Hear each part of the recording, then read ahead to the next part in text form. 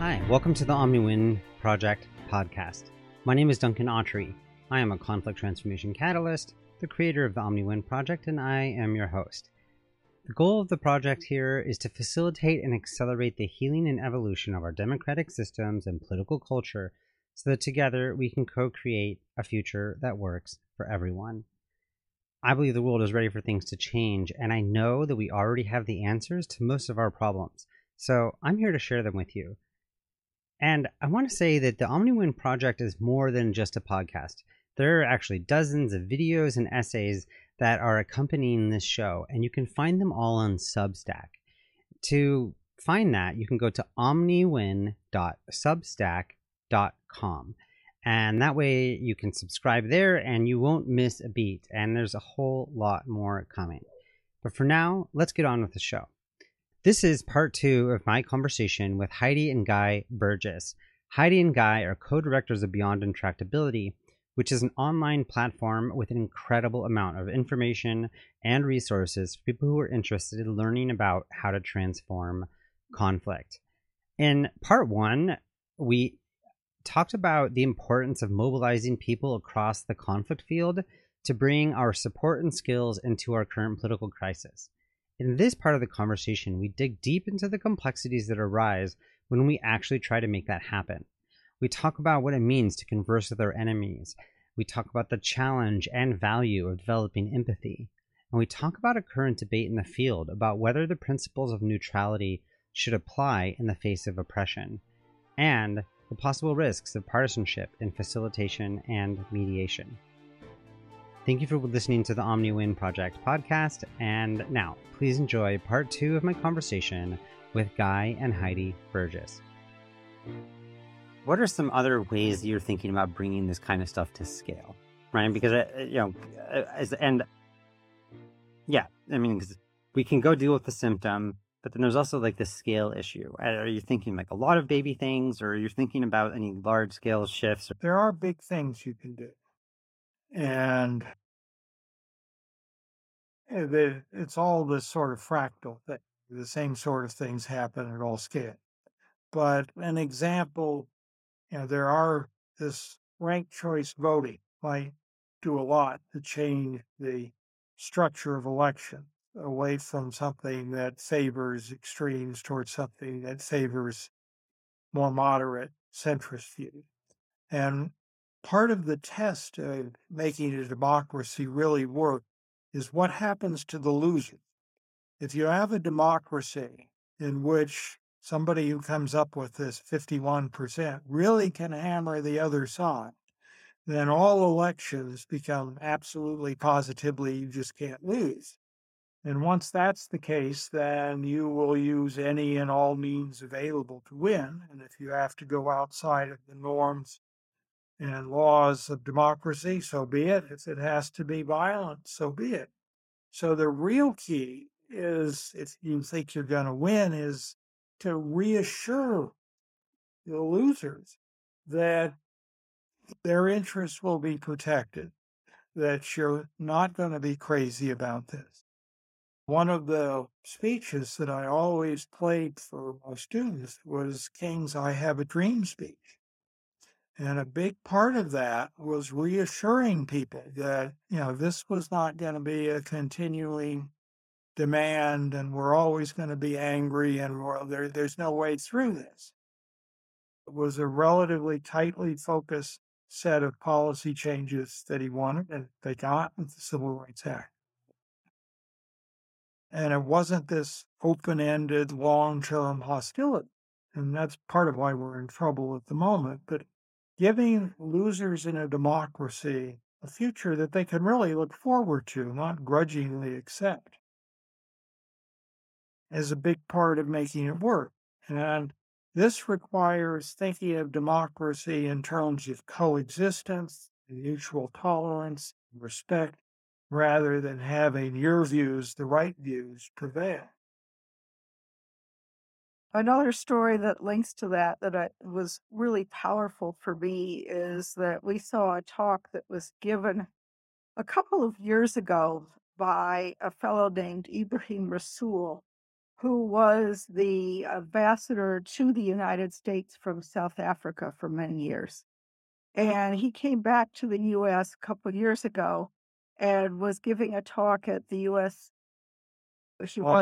Alliance for Peace Building meeting, where he was talking about things that they'd learned in South Africa that might be useful in the United States as we were confronting our racial problems. And we were really torn up. It was before George Floyd, but race was really looming large. And he had 5 things that he was trying to transmit, and I won't remember all 5. But one of them was start at the end. And what he meant by that is you have to have an image of where you want to go in order to be able to get there. And the image that they developed in South Africa was actually one where the ANC, which was one of the leading groups representing Blacks in South Africa, stands for African National Congress, came out and made the statement that South Africa belonged to everyone who lives there, which is a way of saying that we accept the fact that whites belong in South Africa too. It was a huge statement because most people were thinking that if we let the Blacks take over, they're going to try to push the whites out. And the whites had been there long enough. Most of them didn't have anywhere to go. They weren't citizens of the countries that they had their ancestor came from. So the Blacks were saying, we recognize this is your country too. And I just keep on revisiting that and thinking how this country would be changed if we would say the United States belongs to everybody who lives here. It would be huge. And it would mean that we'd have to do our business completely differently because right now the Democrats are saying the country doesn't, but it should belong to us. And we're not leaving any space for Republicans. Republicans had legitimate concerns, and they do now. This is one of my big concerns going into the midterms and certainly going into 2024. They have real legitimate concerns that if the progressives win, they will not be able to live life the way they want to live it. My dad used to live until he died, Cleveland, Ohio. And he had some fundamentalist Christian neighbors who always had a sign in front of their house that said something about protecting Christianity. And I already, being non-Christian myself, always laughed at that sign thinking, well, Christianity certainly isn't any threat. They're breathing down everybody else's throat. I now realize where they're coming from with that sign. Because, yeah, a lot of Christian values, fundamental Christian values, are very much threatened by progressive views. So there's a real fear that they won't be able to live the kinds of life that they believe is a righteous life if progressives come to power. We're not leaving room for that point of view in the United States. And the opposite is certainly true. Donald Trump was not leaving room for progressive values in his United States. And I just keep on going back to the Ibrahim Rasool notion. America belongs to everybody who lives here. I wish we could get people to consider how much better a place we would be in if we were willing to say that. And you could say, well, that's impossible. But they did it in South Africa, and think about how oppressed the Black South Africans were in apartheid. If they were able to do it there, I would think we could certainly do it here. There's another point that I've been relates to this, which is that freedom, which is essential to coexistence, and it's how you have a diverse society live together in peace requires, I've been calling it a thick skin, is that different cultural views, and they come because people and different cultural groups evolved at different rates with different circumstances, are things that people deeply, deeply believe in. So if you have one set of views on marriage and gender and sex, those kinds of issues, there are other people who have equally deeply felt issues that are very different. And part of building a coexistence-based society is people who disagree with you have to be able to express their view. And that's not violence. You can express yours. It's when you try to force your views on somebody else or prevent people from expressing their views or telling their kids that this is how, based on their values, they think is the right way to live. And the kids obviously are free to make their own choices at some point. But we've got to tolerate a lot more very deep-seated disagreements without getting quite so upset about it. And well, that's again a step toward making it so losers in these democratic elections have a place that they feel comfortable with.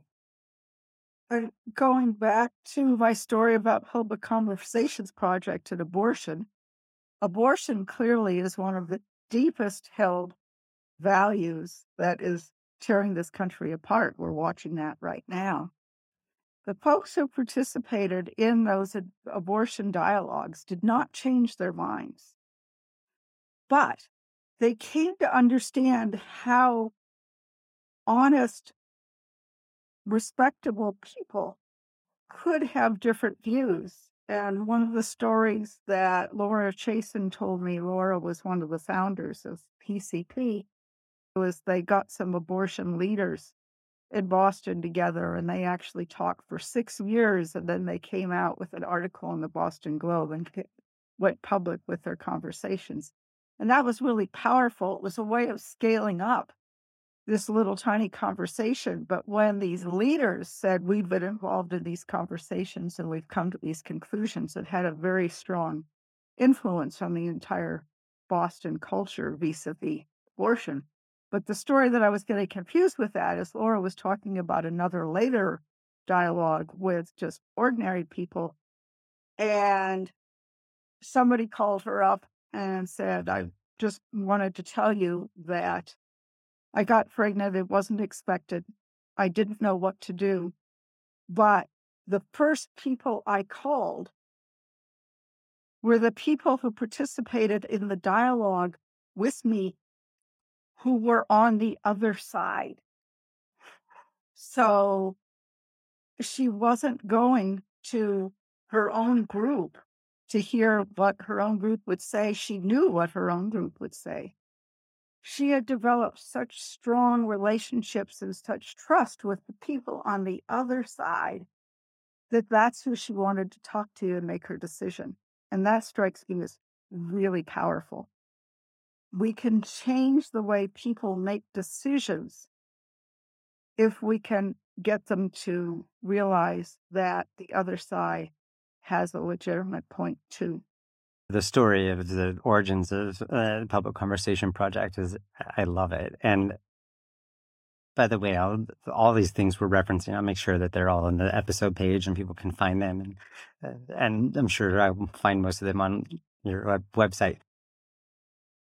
Something I want to say about that, and this part of like all these different folks having different roles to play in this field, and like once we develop it, or if we can develop this system of like Google Maps of conflicts, where there's like all these different issues, that there's different kinds of ways of dealing with different kinds of things. And so mediation and conflict resolution is really good about giving people an interest-based solution to like, this is what works for these people in this situation and this context and this time, we can do that well.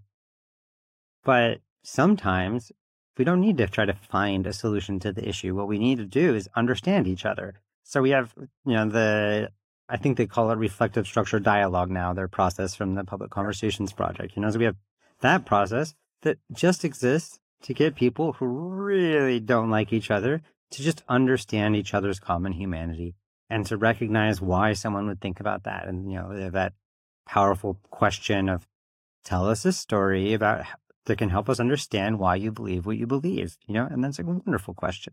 And that's a good one. We can add that one to the listening one. If you didn't know what to listen about, ask someone else that question. It's great, right? I'm also interviewing various people on this podcast with other dialogue processes, right? So putting out a podcast next week about convergent facilitation and how we can get a bunch of people to find something that's not necessarily consensus, but something that everyone is willing to live with, right? And then there's another process, the folks at this organization called Healthy Democracy, which has been working on the like citizen assembly type work up in Oregon and now a little bit in other places. And they're trying to come up with something that here are like a bunch of principles and things that most of the people that agree with, and we're going to send to the legislators like some interesting notes about what to include. And they can say, 70% of the people want this, and these 30% like disagree about these couple things, so they're not actually even trying to get a consensus, to get some information out there and really think about an issue and then deliberate well about it. So there's always different approaches. So it's not always one size fits all. But in this thread of, talking about, if we're going to say, starting with this idea that everyone who lives in the United States belongs here and is important, right? And we have a system in a culture right now that's people are trying to say that no, but not those people, not those people. I know that, we've been talking about that you all have been engaging in a conversation about the role of mediators or conflict field in kind of holding space for the different voices. And, and one of the things in our field is this idea of being neutral in the face of all of these different ideas. And so Bernie Mayer has written this book called The Neutrality Trap, and pointing out that neutrality might not actually, and actually it was interesting that this idea that neutrality is dangerous, goes back. I remember an article from like the 1990s from Laura Nader, who's really angry about mediation. And the idea is that in the face of oppression, if you go into it and you're neutral, that you're just going to, you're just going to ossify or recreate, the problem. So there's this question about our neutrality. And then there's also the question of how do we make sure that we hold a voice for everyone? So I wonder if you all could just like unpack a little bit of that conversation that you've been having and how you understand that tension. There's an exercise on Beyond Intractability that I've used with my students for years. And what it does is ask a group to look at a controversial issue. Ideally, it involves people on all sides, facilitated, mutually respectful. But what it tries to do is get people to, first of all, identify points of common ground. Is what things related to this issue do we agree on? And then you try to lay out the points of difference. What do you disagree on? And then you ask, of these things we disagree on, which ones are attributable to the fact that we have different images of objective reality, the facts? And then you ask, well, about those, could we agree on some way to resolve these factual disputes?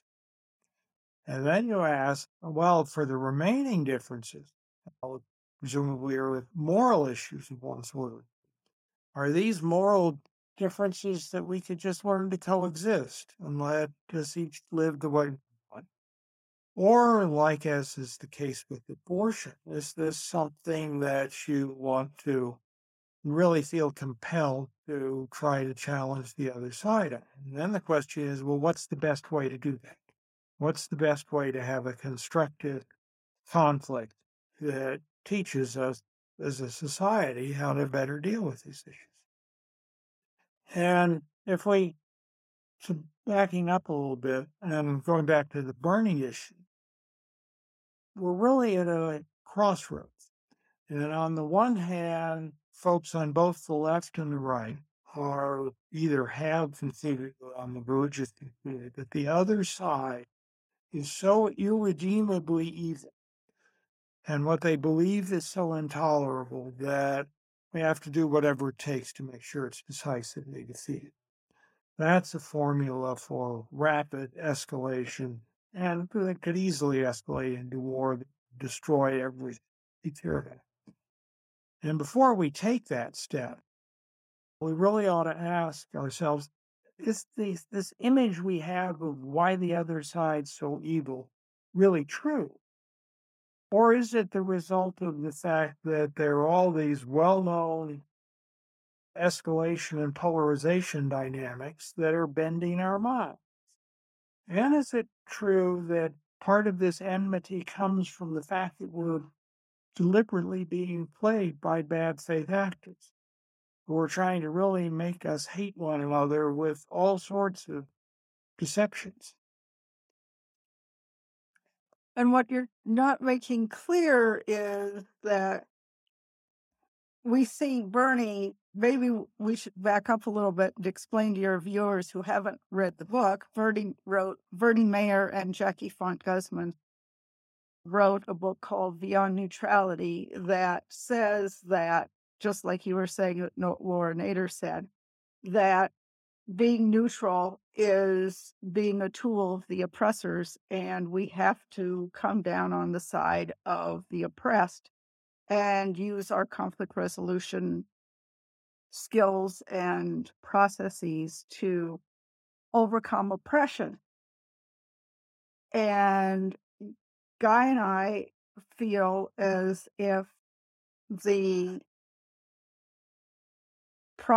suggestions that they're making in their book very much take the view of good guys versus bad guys, win-lose framing, such that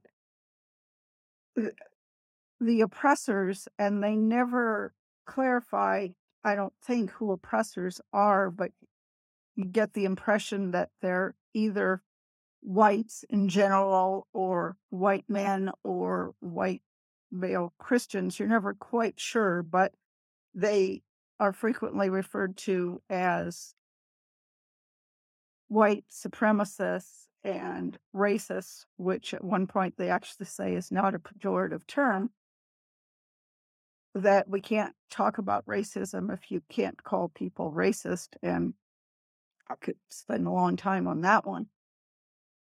But we really see them as driving, their suggestions as driving the escalation spiral. And we really see it contributing to hyperpolarization. And as such, we make the argument that oppression, if people followed what they're suggesting in that book, number one, our field, conflict resolution field, would cease to exist.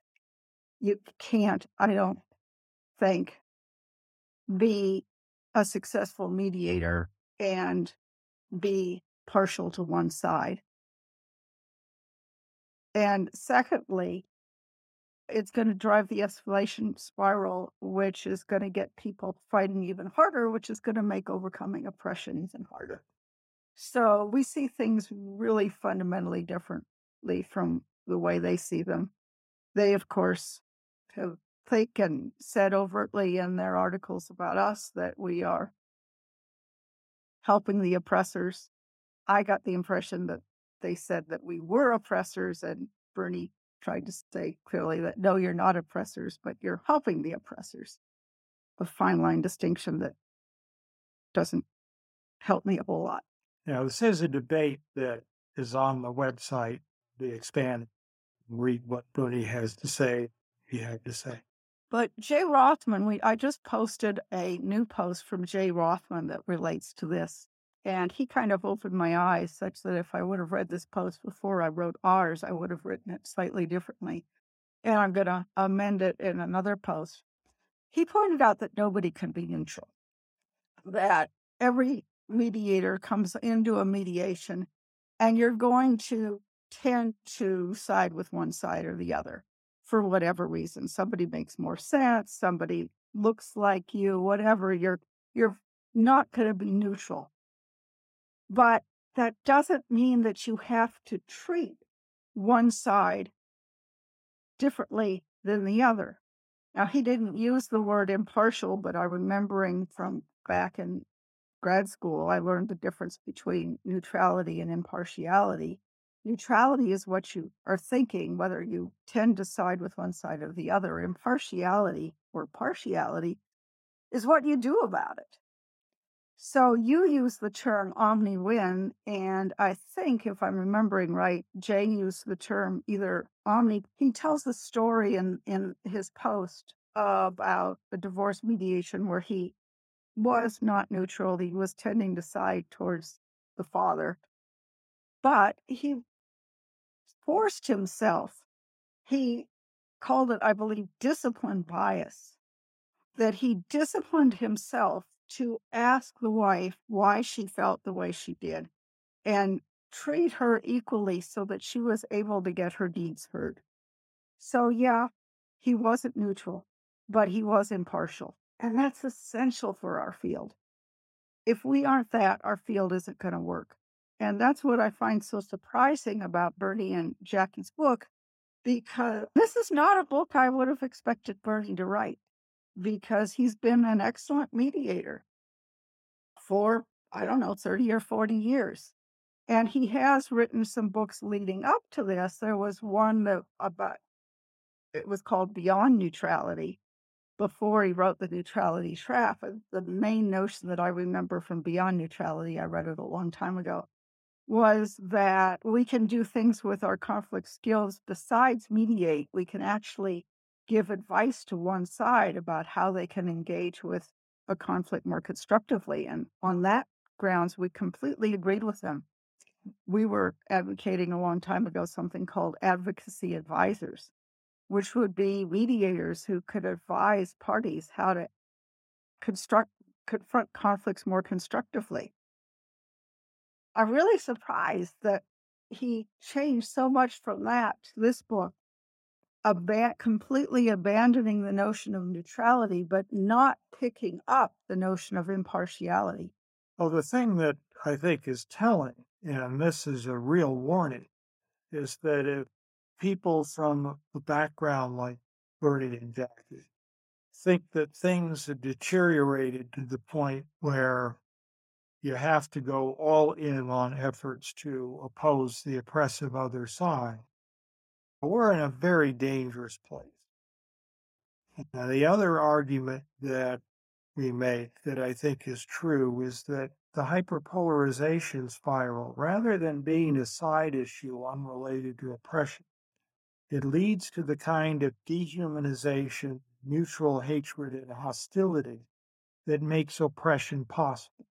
You can't really oppress another side until you've dehumanized them. Once you've done that, then why not? And that's where we are. And it's very, very dangerous. I'm glad you made the distinction, because I think at the beginning you said that the book was Beyond Neutrality, but the Beyond Neutrality was about a 10-year-old book, or at least. Yeah. Neutrality Trap is the new one. So I was, thinking about this a bit, and what first note that I made was, okay, neutrality versus impartiality or omnipartiality, and I'm a big fan of the word omnipartial. It's like the idea of being biased in favor of everyone, right? And the way I understand neutrality came into our field because there was as our early beginnings of our field, it was alternative dispute resolution. So instead of going to court, you can do this. And judges are neutral. And the reason why a judge is neutral is so that they can be a vector, a vessel of the state, right? Like, I'm not actually making my opinion about this. I'm just doing whatever the Constitution or the state or the municipality or whatever says, right? We have seen recently that's not necessarily the case. Yeah, exactly. Well, I mean, for sure. But that's the reason why judges are neutral, is because they get to be an agent for something else, right? That's the concept, at least. And so that comes over into our field. But as you said, and Jay Rothen said, that no one's neutral going into things. We're all humans. We have feelings and thoughts. And I think that if someone thinks that they're neutral, probably you should pay attention to that, right? Like that, it's worth being aware of one's own bias and as a mediator to be like, oh, you know what? I'm really liking what this person's saying right now, because you have to then pull yourself back to the center and make sure that, everyone is at least getting, human dignity, but also being respected and giving a chance to speak. There's a lot of power in being in this position, and there's cascading effects of picking one side or the other, right? There's a piece here also that I find interesting, and I think this kind of comes through a lot of our conversation, is where we look to find the problem of polarization or oppression is important, where we think that the or source of that is. Because as there are, of course, bad faith actors. There are people out there that are actually actively trying to mess up the system. But there's a way that the problem is the system that is kind of pitting us against each other, that's making it advantageous to try to win, advantageous to show how bad the other person is, advantageous to there's a systemic issue. And I think, and this is even a lesson in the world of anti-racism, is that there's a racist system that we're in and an oppressive system that we're in. And Ibram Kendi says individuals can't be racist. Individuals can do racist things. But yet it's so easy to just be like, oh, nope, that person, so there's that system versus individual edge that I find to be really interesting to pay attention here. Is like, if there's oppression, where is the source of that? Right. And definitely a single individual can oppress another single individual. And then how can we focus on their actions, while still recognizing that there's a human here, right? And maybe some people at some point in their life, maybe they were too far gone and they're not actually like, we're not going to get them to change their minds in their lifetime, right? And of course, anyone who thinks you're going to change someone's mind with a better idea actually never works. So if we're in a system where we're seeing that, like, we're in a structure where we can maybe, address the behavior or the structural issues, like that, I think is important, without trying to necessarily go right at the other person, right? One area where you and Vernie and we all agree. They make a big deal about structure and make a big deal about breaking down the oppressive structures. And we would agree with that entirely. But they don't go the next step, which is what's the structure we're going to build, which relates to Ibrahim Rasool's Start at the End. Their book doesn't give me an image of what this end would be. I have I think I probably just imagined an end based on my knowledge of other people who have written in this area. And it appears to be what Craig Britton has called an exchange of elites, where the current people who are oppressed get on the top of the heap and the white Christian male oppressors are on the bottom of the heap, and we still have oppression. It's just different people, and it's justice over time because the good guys, the bad guys, good guys, we switched roles. And I think that's just going to keep us at loggerheads with each other. We've got to come up with an image of the future that everybody will benefit from. And that's the problem that I have, that I'm fine with their notion of dismantling the oppressive system. I think that's important. But before we dismantle it, we have to have an image of what we're going to put in its place and how we're going to do it. As a society, we depend upon a large number of professions where people try to the best of their ability to be neutral and objective. And as soon as they abandon quest, it's a difficult thing to really be neutral, but they abandon the quest for objectivity and just try to use their role to reinforce some particular narrative, we're in trouble. There we're building a collection of stories about news articles where people didn't do due diligence to find out the inflammatory story reporting as well. The same with historians, especially, and social scientists. It even got to the point where politics is becoming politicized, and not politics, medicine. So the world where it's considered politically racist in one way or another, losing it to wipe out malaria and smallpox and some of these diseases. There seem to be, we can get carried away. We have to focus on the real problem. I'm really grateful for this, image for the future, piece. And I was in Seattle many years ago. I was in a coalition of anti-racist whites, and it was a group that was kind of teaching white people about racism. And one of the things that I saw was important for our work is like, it's hard to recognize as a white person that like, wow, I'm, like there's a racist system that I'm in and I'm benefiting from it. And that's like a hard pill to swallow. And so there's a way of like, no, let me help you understand this. And we talked about all sorts of things. But one thing I was like, do we have an end game here? Like, we're trying to fight something, but what are we trying to build? And there's an argument that first we have to do this, first we have to name it and see it. And it's okay, great. Okay, but then what? And try to create a country where everyone who lives here belongs here and has a place, right? I thought about, try to make the world as good as possible for as many people as possible. Or how can we build the world what's the best world we want for our grandchildren? These are some questions that we might consider. So that's one piece I wanted to add to this. Another comes from another Colorado friend over there, Martine Carcassonne, who we've been talking about a bit, and is a dialogue, runs the Center for Public Dialogue or Public Deliberation at Colorado State University.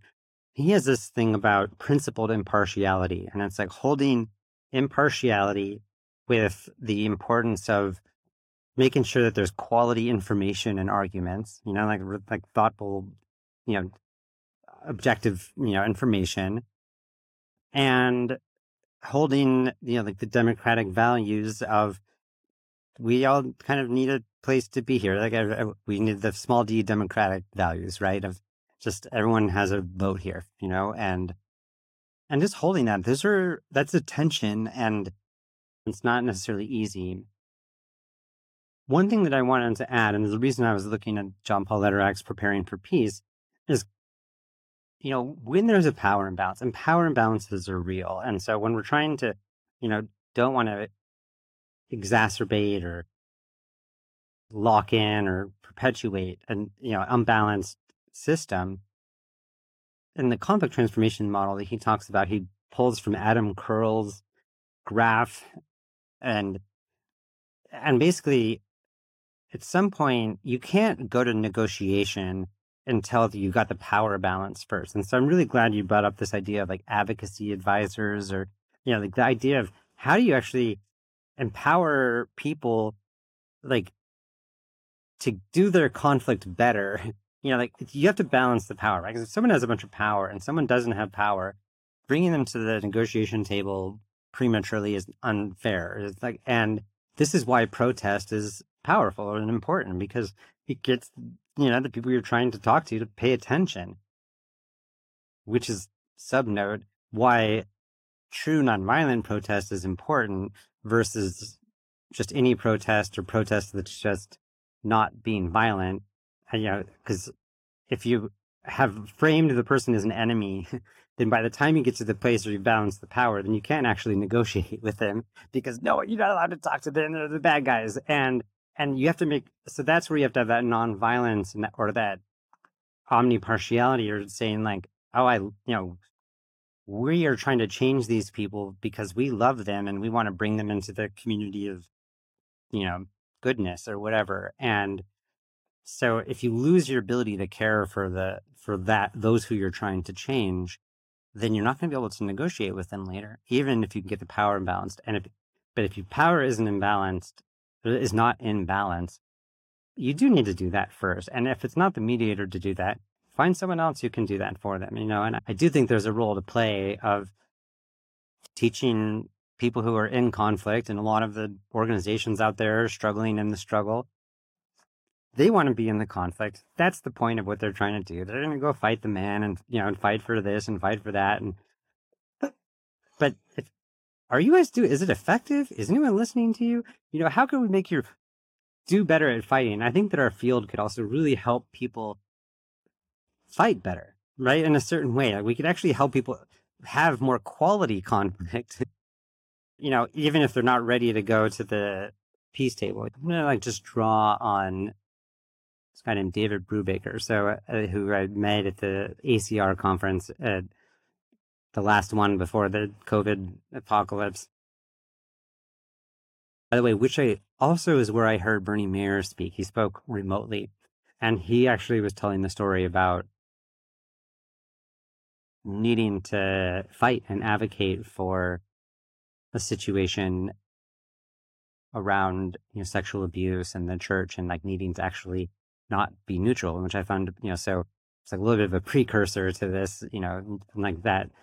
But anyways, David Brubaker, has worked with congregations. He's at Eastern Mennonite University as well, where John Paul Lederach is. And he works with congregations that get polarized. And he starts with, like, affirm the dignity of everyone involved. Your own dignity, your right to a voice, as well as the other person's dignity and, you know, right to have a voice. And, or what we said at the beginning about listening, right?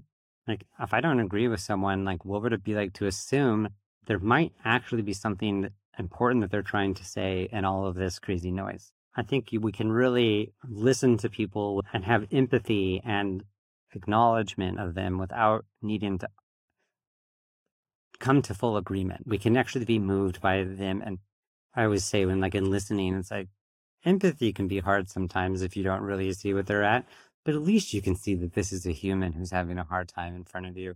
You can say, I see you're really angry. I see you're scared. I see you're sad. I don't agree with any of the things you're saying right now, but let me understand what, like, you know, let me just tell you, I see you. And if you don't include them, they're going to include themselves on their own terms. They're going to come smash into the Capitol, whatever it takes, you know, like they're going to come and get their voice heard one way or another.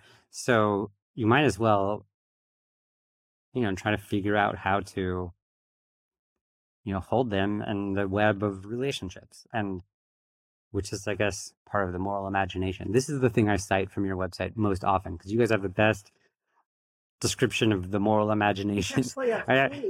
Yeah, exactly. And, you know, because I'm always like, what are the 3 principles or the 4 principles? But one of them is recognizing that you're in a web of relationships that includes your enemies. Yeah. Can't get out of that. Yeah. And we use the term pragmatic empathy. And what that isn't full-blown emotional empathy where you really feel entirely at one with where the other person's coming from. It's more pragmatic. It's going to be better for you to hear them, to understand them, and to relate to them and treat them as human, because then they're going to turn around and do the same thing for you. So there's reasons to empathize that are completely pragmatic, that don't have anything to do with hugging them or agreeing with them or changing your mind.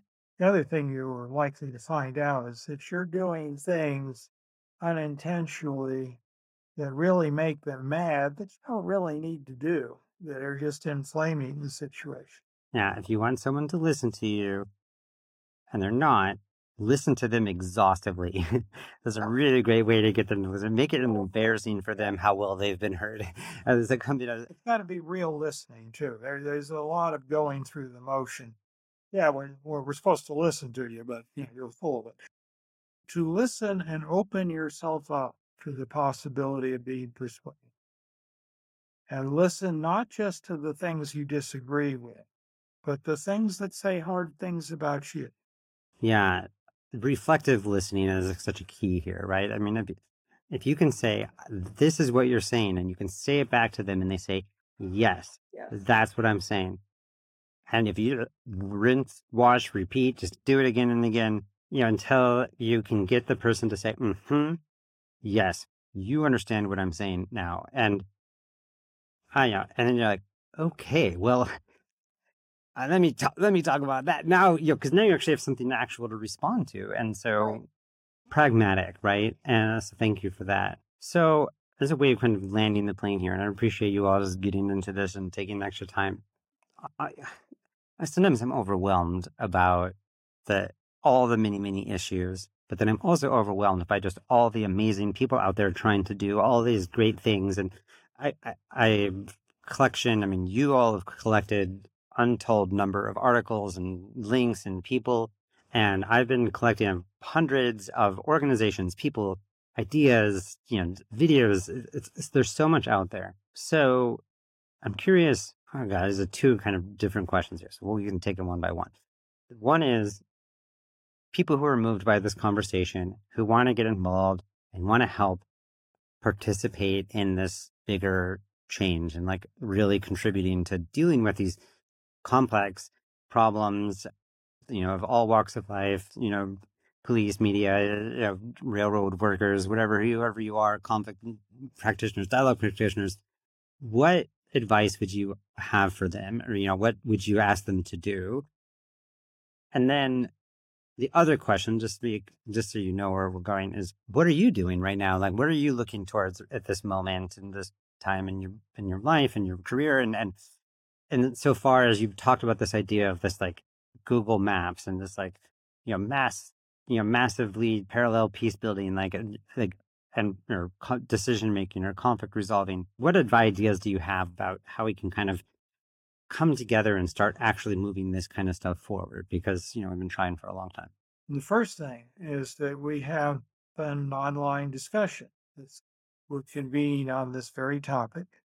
We invite your listeners to get involved with this. It's in a bright red box at the top of our website, beyondintractability.org. There's a Substack newsletter that's associated with it that we're trying so it's easier for people to follow things.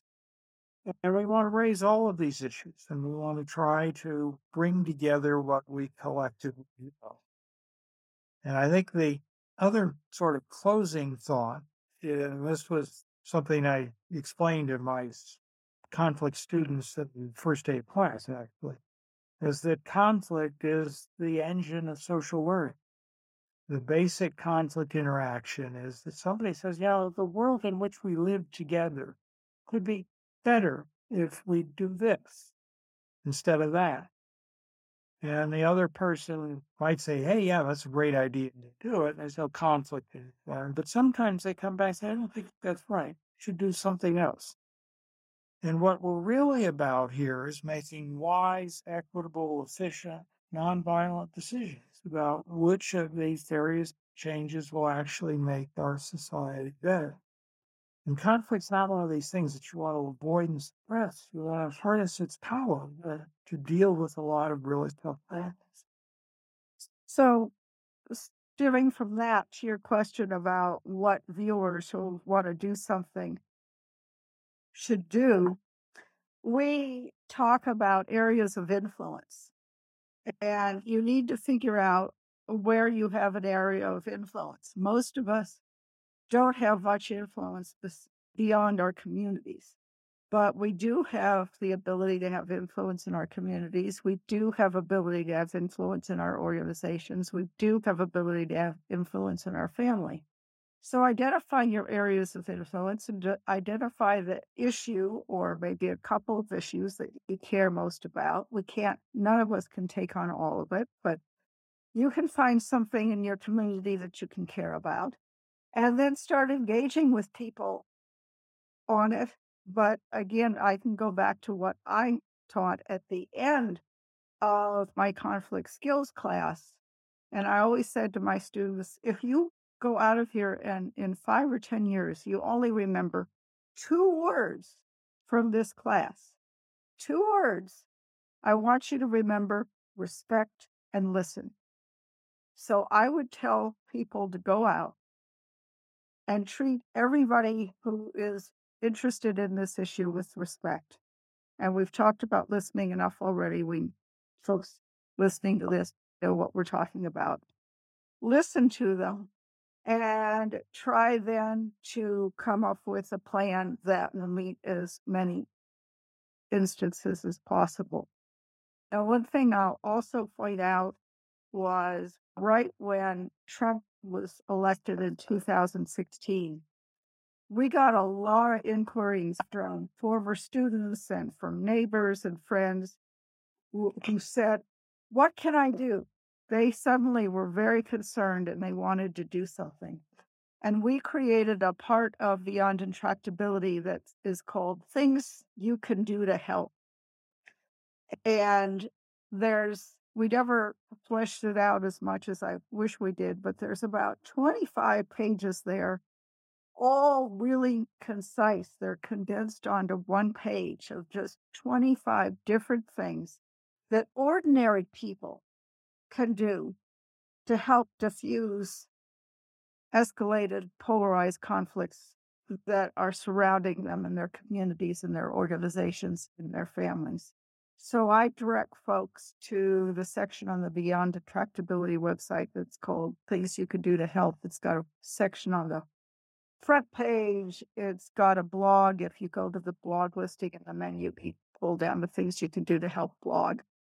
But we're hoping to expand that at some point. But that's something that will give folks ideas about simple things that they can do, like listening and treating the other side with respect. And then there's 23 other ones. Now, there are also, and again, on the same website, there's a lot of information about more sophisticated things that you can do, for which you'd have to build some skills, develop relationships, get involved in organizations, and start to work on not just the sort of big getting everybody together dialogue, actually start grappling with particular conflict dynamics that are causing us trouble, and working systematically through all of that. And then there's the old principle that when you find yourself in a hole, and we all are in a sense here, the first thing to do is quit digging. And there's a lot that we inadvertently do course of day-to-day life to further drive sexual hostility and tension that we cannot do. I just heard the term yesterday from a colleague who's also a past guest on the podcast of cumulative extremism or symbiotic radicalization, you know, and so far as like each side, you know, like that digging, you know, where you can keep on, you know, like if I radicalize because you're radicalized, then you're going to radicalize. So thank you for that. The stop digging. That's really so simple. And I'll definitely make sure that there's a link, you know, for people to do like, here's things that you can do. One of the things that's great about your website is that people can engage in all of these conversations. If you have something that you want to contribute to this, there's a place to do that on your website. If you want to be part of the conversation, there's a place to do that. If you want to, there's a lot of ways to get involved through your website. And I love that. So obviously there's a lot more here, and I think that we'll be having more conversations as we go forward. And I just really want to thank you both for all the work you've been doing for decades here and for also taking the time to talk with me today. Well, I enjoyed it. Anything that you can do to let people know both about the website and the problem we all share, we are greatly appreciative of that too. I was just saying that to someone the other day, that it's like, but why would we want people who don't necessarily know the answers to be involved in the solutions? Like, because like together we know more than we do individually. And that was something you said earlier on about like getting your ego out of the way, right? Like it's like we as mediators and people in this field, we need to check ourselves anytime we have the illusion that we're going to come in there and fix the thing and solve the problem. Like, no, we are just, not only is that counterproductive, but we need to hold the space for people to figure out where they want to go. And so recognize both your role to play in this, but also recognize that you don't have the only answer. Yes. Wow. Cool. Thank you. This is wonderful. Oh, great. Well, thank you. Enjoyed it. Thank you so much for listening to the OmniWin Project podcast. I am so grateful to today's guest for being on today's podcast. And if you liked what they had to say and you want to learn more about them or any of the things we discussed in the episode today, check them out in your show notes right there on your podcast app, or come on down to omniwinproject.com, where you can get even more information. You can find a video version of this podcast as well as the transcript. And there are many more episodes that are going to be coming soon. So don't forget to subscribe to the podcast right now and share it with a friend while you're at it. As you go into the rest of your day, I invite you to remember that we are all co-creating our future right now, and we all have a role to play in the whole. Thank you for listening to the OmniWin Project podcast. Have a wonderful day.